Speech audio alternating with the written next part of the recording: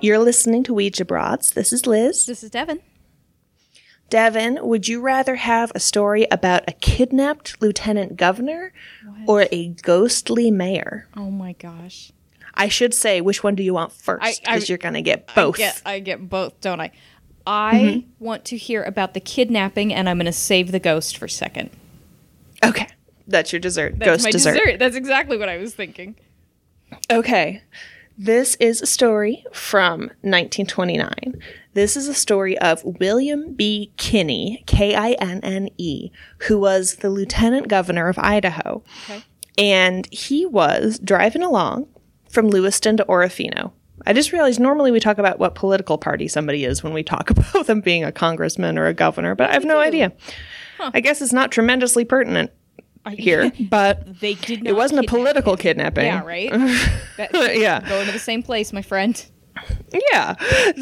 So he's driving along the Snake River Highway from Lewiston to Orofino when four guys with guns step into the road. And he slams on the brakes, just like we were talking about the Rathdrum witches. No, pull them over. Or like you said, you set the world record for traveling backwards in a car. Yeah. Yeah, but he stops, and they hijack the car. Idiot. Mm-hmm. Yeah. All right. That's why he's not governor. He's just lieutenant governor. Lieutenant. Yeah, you're just the little governor, idiot. God. Fucking easy-ass job. Just. I like that you channeled Napoleon Dynamite for an Idaho topic. That fits. God, Lieutenant Governor, come get some ham. Come get some ham, William B. Kinney. Bodag it. What are you going to do today, William B. Kinney? Whatever I want, jeez. Whatever I feel like, gosh. Okay. Please continue. So he's driving along, and they drag him out from behind the steering wheel. They force him into the back seat and onto the floor, and they drive away at high speed, which, it's 1929, so that means 60 miles an hour. 16 miles an hour. No. Yeah. They're going about 60 is the estimate, so, a mile a minute. I was reading a memoir of bootlegging in Washington where it didn't have any specific stories that really would fit the show, but he did talk a lot about how the tires back then were not good, and the roads back then were not good. So, most of what you were trying to do is not blow out your stupid tires all the time. Which I bring up because during this kidnapping, the front tire blows out. Oh, yes. And they end up in a ditch, which is not what you want to do when you're stealing somebody's car with a politician inside. So they wreck the car, and two people roll up. There's a lumberman and a building and loan association officer. There's Warren and there's Paul. Okay. And Warren and Paul stop because they're like, oh no, this car is wrecked. What are we going to do? Now, the lieutenant governor and the kidnappers have already gotten out of the wrecked car, and they're standing in the field. And when Warren and Paul walk up, the kidnappers are like, we're taking your car now. Because never help anyone, apparently. Never help anyone. Yeah. And so they resist, and there's a struggle, and there's, people are shot. They hit poor Paul in the legs, and they beat him, and they knock them unconscious and steal their car. Rude. I'm sad for Paul. He was probably the loan officer, too. Just this little milquetoast of a man, just the first time he got his, big boy pants on and he was going to square off, and the man gets just run through the ringer. Yeah. Yeah. So now they have 3 victims, and they load them into the car. Wait, all of them? Yeah, all of them. They have 7 people in one car. This is how we got to and from drama rehearsals in high school. Exactly. It's very I don't know. Just take them with us, I guess. I don't know. Yeah. One of them's unconscious. Just knock them both unconscious and leave them in the wrecked car, you dingbats. Yeah. The police will pull together that story, and you'll have more time. Yeah. But anyway. No, they were like, I guess take them with us. They're an asset at this point. They're doing some 1929 video game where they're like, this might come in handy later. Who knows? It's like the Oregon Trail. Yeah. Just skin all of them. Skin even the squirrels. We don't know when we'll need the pelts. You were only able to bring back 400 pounds of hostage to your car. Thank God Paul was a skinny little twerp. So they they apparently think better of this as they're going along, because they pull off into the foothills after a certain point, and they tie all three of them to a tree and drive away, leaving somebody standing guard over them. And wait, they tied up all three hostages? Yes. Well, okay. They tie them all to a tree, and they leave somebody guarding there, and the rest of them go away someplace. After about 4 hours, they come back, and they're like, if you try to escape, we're going to kill you. And then all of them get in the car and drive away. I'd be like, dude, just shoot me. This is the most tedious kidnapping ever. Yeah. I've been tied to a fucking tree for 4 hours. Yeah, I mean, do you not feel like you just go, you guys don't know what you're doing. Would you like some input? No. Can I recommend something here? What is this, Fargo? You're like the kidnappers in a... Yeah. in a Coen Brothers film. Are you open to some constructive criticism? I don't think you're very good at this. So they steal $14 from Lieutenant Governor. Okay. They steal $200 from Warren. Ooh. But what they don't notice is that Warren has a penknife in his pocket. All right. Because they're so good at this. They're so good at it. And which means that they can... cut themselves free. And because these guys are criminal masterminds, while they were with their hostages, they discussed the fact that they were going to Pierce in order to rob a bank, and they needed a getaway vehicle. Oh my God. Yeah. So, oh my God. Yeah, do your big supervillain speech right now while you're back to the door of your lair. Yeah. So the hostages were like, okay, I guess we'll go pass this information on. Yeah. And promptly they then, everyone's informed in Washington, Oregon, Idaho, and Montana. Everybody hears about what's been going on, and they're told what car to look out for. They get the description of the car. Yeah. They say that they're, the kidnappers are 18 to 25 years old. They're very desperate, quote unquote, and they're armed. I don't know if it said, and not that bright. And not that bright is implied, right? Yep. And everybody gets really into this. They're really excited. And I don't know whether it's because the lieutenant governor was involved or there was just not a lot happening in June of 1929 that was that entertaining. But they're basically everybody becomes part of this search effort. Oh my God. Including they fly in a pack of bloodhounds to participate in this. And they're searching the entire area, thousands of people searching. And I don't know why they can't find these chuckle fucks, frankly. Yeah. So finally, the Latah County deputy is searching by the railroad tracks 2 days later and sees some people sleeping by there. And he's like, all right, get out of here. And he identifies them and is like, aha. They matched the description. Okay. And I have to tell you, so there's one guy has bright red hair and his name is Edward Fliss, but his alias is Frank Red Lane. Okay, very creative. Super creative. He's 24. Then we've got the other guy. Oh man, can I get through this without laughing? No. He's tall and blonde. He's 20 years old. Nope, I'm losing it. And his name is Engulf Snortland. What? Engulf Snortland. His parents are the worst. No wonder he went to a life of crime. Isn't that awful? Yeah. Engulf. Get over here, Engulf. Mr. Snortland. Mr. Snortland could have been a hog farmer. Yep. He could have sold pillows or sleep apnea masks. I don't know what Engulf could have done other than he should have been a firefighter, probably. Yes, there you go. But then, some farm boys find another one of the gang members, and when they call the sheriff, they find the fourth guy. So they've now arrested everybody. They rounded up the gang. They've engulfed them all. They've engulfed them. They've got Albert Reynolds, who's 24, and they've got they follow this up on a tip. So there's 4 kidnappers, but there was a 5th guy who kind of masterminded it. All right. So they found Robert Livingston, who's 19, and Seattle George Norman.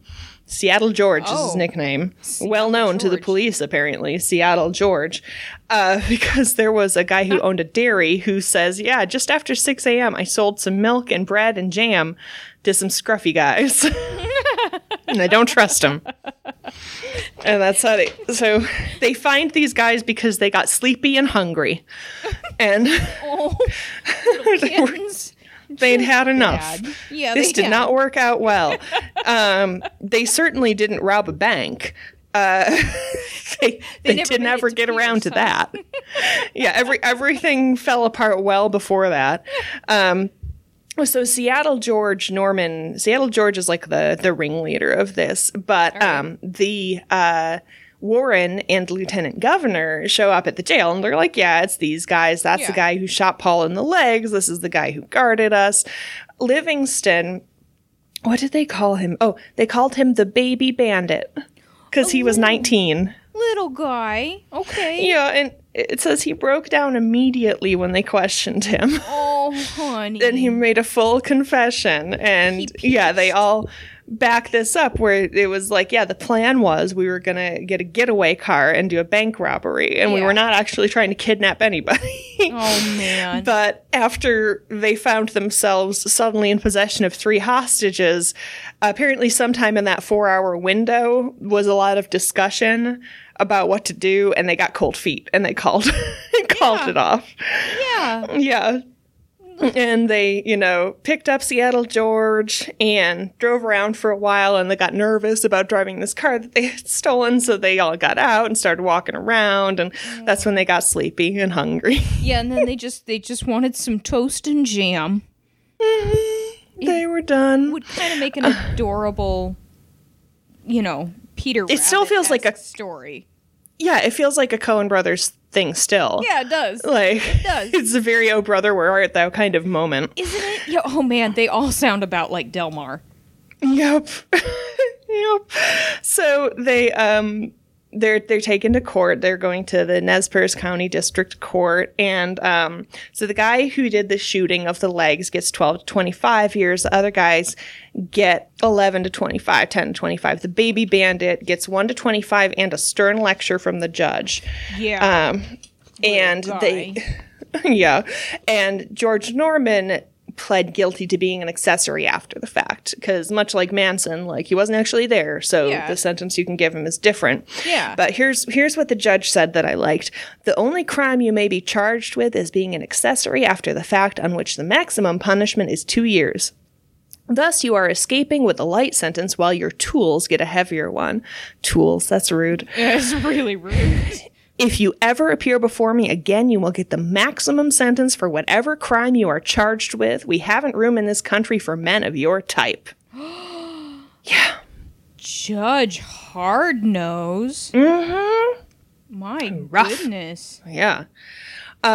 So two postscripts to this. So some of them, serve some of their time in Boise in the Idaho State Pen. Kinney doesn't live that much longer. He has his appendix goes, and they don't get him to the hospital in time.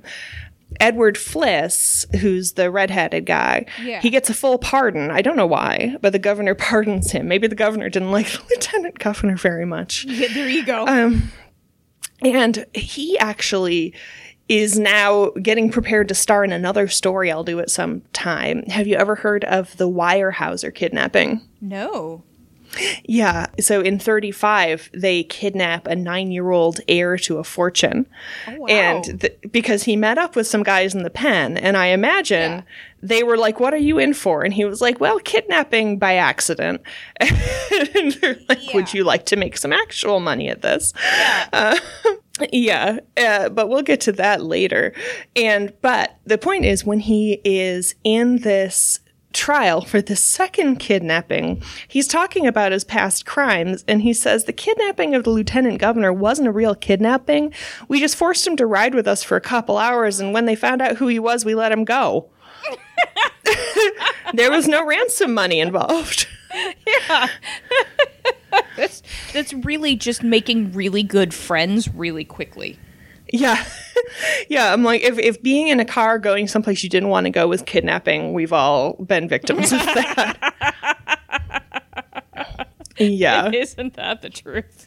Seriously. I want to give credit on this. This is mostly drawn from an article by somebody named Daryl C. McClary, who posted it on historylink.org. And I looked into some other resources, but his was the best. So thank you, Daryl, for that excellent write-up of a very strange episode. Yeah. What a weird non-crime. I mean, crime. Yeah. But gentle, all things considered. I mean, I guess the guy got shot and knocked out and everything, but I guess it's just the fact that they fell asleep with full bellies, and one of them was the baby bandit, that I'm kind of willing to go, oh. Yeah, it was one of those things where you kind of imagine what it must have been like from Seattle, Georgia's perspective, where he gets these young men and he's like, here's what you're going to do. You're going to steal a car. You're going to rob a bank. And then we're going to all have a bunch of money. And he then is waiting for this plan to get executed, and they pull up and they're like, well, the good news is we do have a car. The bad news is we have 3 extra people and no plan. You know, like. Also $218. Yes, $218, which none of them managed to keep. It was just in the car. When they ditched the car, they didn't take it with them. Yeah. Yeah. Little babies. Not the best, but I love the idea of a baby bandit. I think that's very cute. I think that's really sweet. Yeah. Mm-hmm. Yeah. And I like how ridiculous it is, too, that like one of them is 20 and one of them is 19. So that one's the baby. That's the baby. Yep. There's really no difference. Mm-hmm. However. Mm-hmm. Oh, so that's the story of when they kidnapped the lieutenant governor. There was just no political intent whatsoever. Well, just happened to grab him. Whoops. I mean, I think that statistically that's going to happen, right? Is you're going to do a random kidnapping, and at some point you're going to get someone who's noteworthy. I wonder if there's some famous kidnapping that went down like that, where they were like, oh no, that's not what we were trying to do at all. I just wanted a random child, not the Lindbergh baby. Oh, crap. Damn it. Yeah. That one's a sad one, too. It is. Another kind of baby bandit. Oh. Too soon? Boom. Okay. So, one kidnapping. Okay. One ridiculous Manitou-level competence kidnapping. Oh, man. And then a story of a missing mayor. That is a little darker, a little more serious, a little sadder. So it's also a ghost story. I'm really excited, but I'm grinning. Calm down. Ghosts come from sad things, okay? Jeez. I can't stop laughing now. You make me seem so insensitive. Devin, don't laugh. Stop. Stop laughing. You're an ass. What's wrong with you? I love you.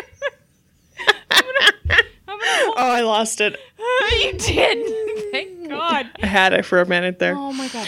Liz, tell me this really sad story. Oh, Liz. We're going to hell, Devin. Yeah, we are. Oh, no. This tragic thing that happened. No, but you're making it too sexy. This tragic thing happened, Liz. Okay. Tell me all about it. No, I'm not done. I'm not done with this voice. Zip it. Go ahead. These two stories are connected because they're politician stories. I'm just going to talk over you because I can delete you later. I have powers. I was so wrong to let you be the editor. Yeah, exactly. So, Continue. an excellent 19 teens Start over. Sorry. In the tradition of excellent 1900s names, we are talking about somebody whose name is Grover R. Percival. Isn't that good? Wow. Guess how good a mustache he had. Oh, it was man. pretty awesome. Was it walrus levels of good? It's pretty good. All right. It's pretty good. Yeah. So he was the mayor of Vancouver, Washington, not British Columbia, which, is right across the river from Portland. Gotcha. So he was the mayor of Vancouver, and he had done one term, and he was good. So it was going to be the very last day that he was mayor, and the next day, John P. Kiggins, I guess, was taking over as mayor. All right. The thing is, that last day of his term as a mayor, he's seen walking around. They just opened the Interstate 5 bridge. It was called the Interstate Bridge back then.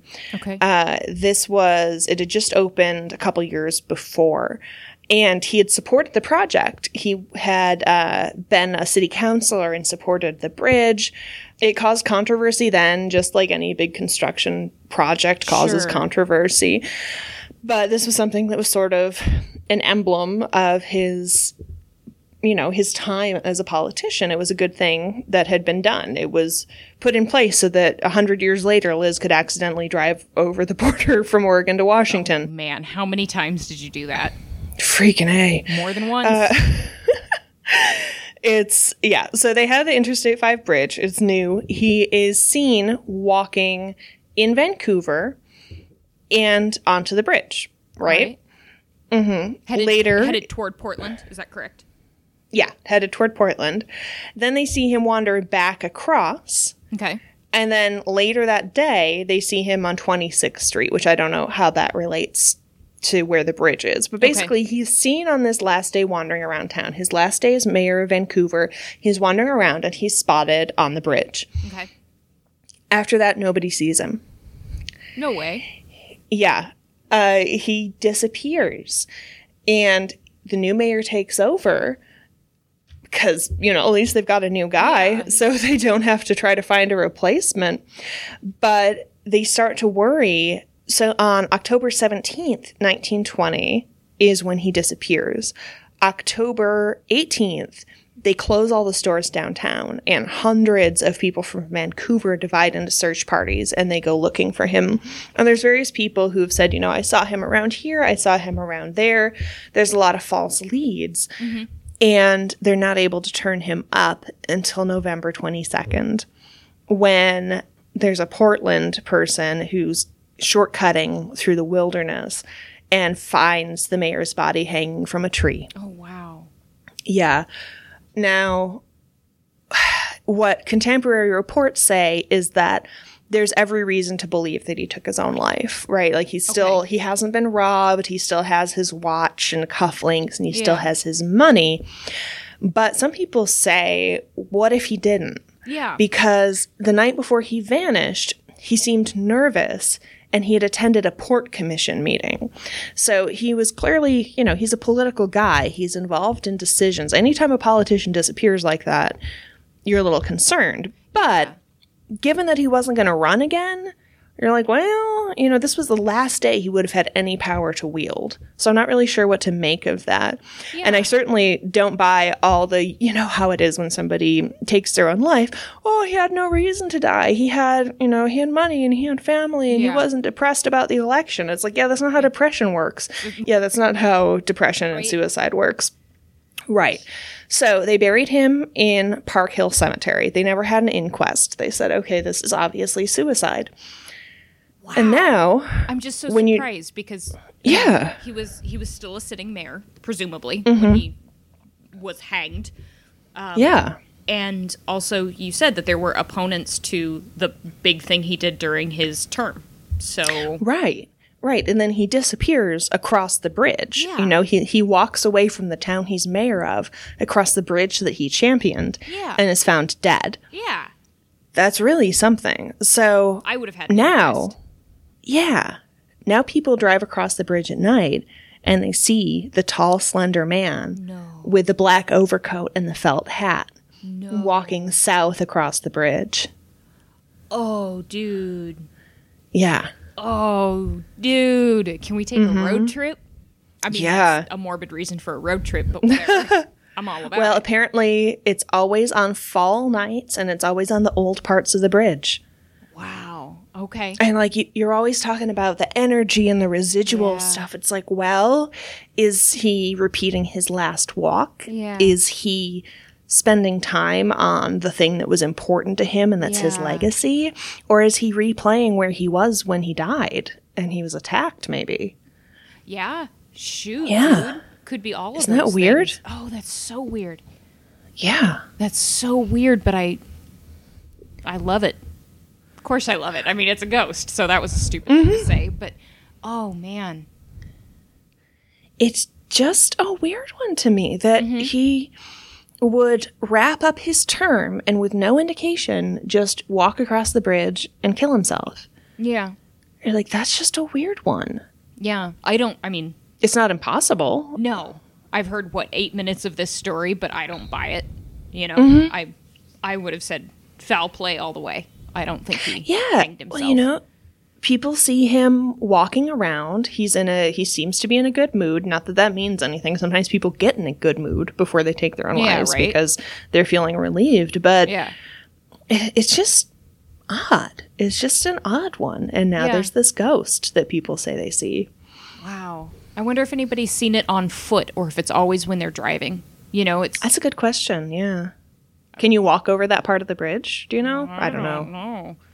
Yeah. Is it, I mean, that's not the same as the Bridge of the Gods, is it? No. Okay. I don't think so. I don't know that area very well at all, apparently. So it goes. I don't know. Yeah, I don't know either. Yeah. Oh, how cool, though. Mm-hmm. How cool. Yeah. It was weird. There were, rumors of foul play for political purposes, and that's all we know. Okay. Yeah. That's a Well, really if good, mysterious one to kind of end an episode on because it's just the right amount of spooky. yeah, if it, one thing actually, there's I've never heard of Kalama or Kalama. I don't know if this place still exists or if it got renamed. Let me check real quick, actually. Yeah.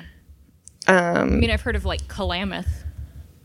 Yeah, this is... Oh, I guess it exists. It's a really tiny logging town with about 2,300 people in Cowlitz County. Okay.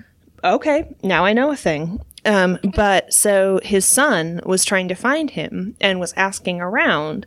And apparently there was a barber in Kalama who was almost certain that he had given the mayor a shave Tuesday after his disappearance. So he's last seen Sunday. They start looking Monday.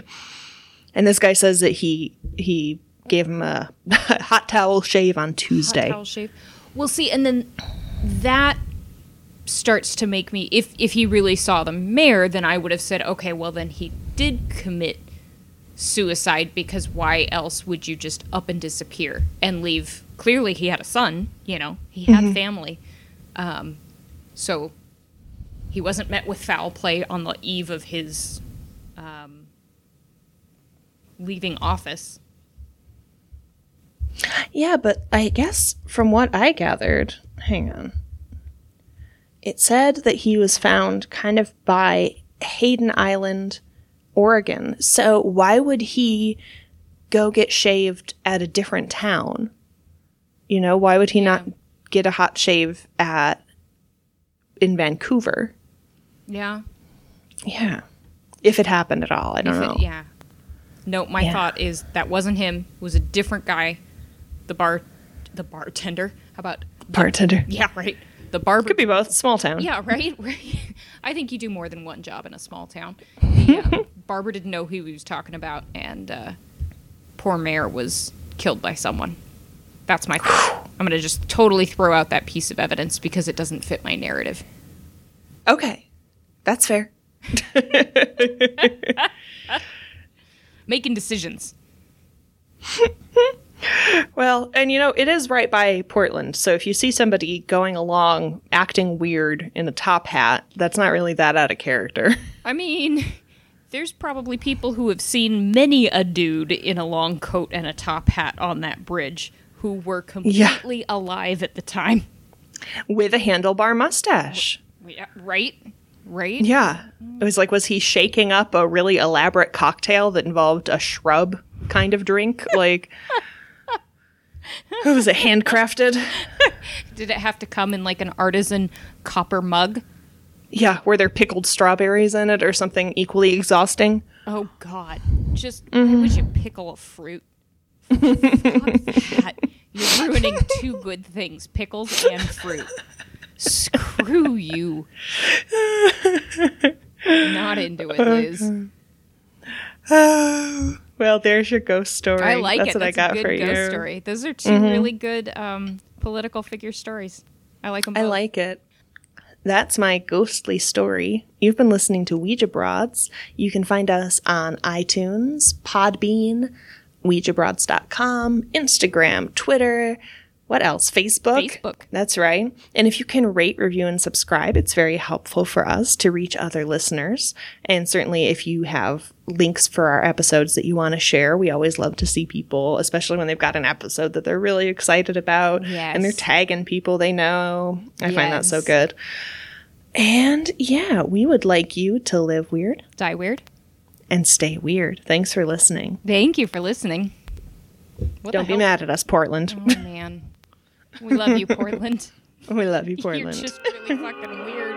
That's how I like it.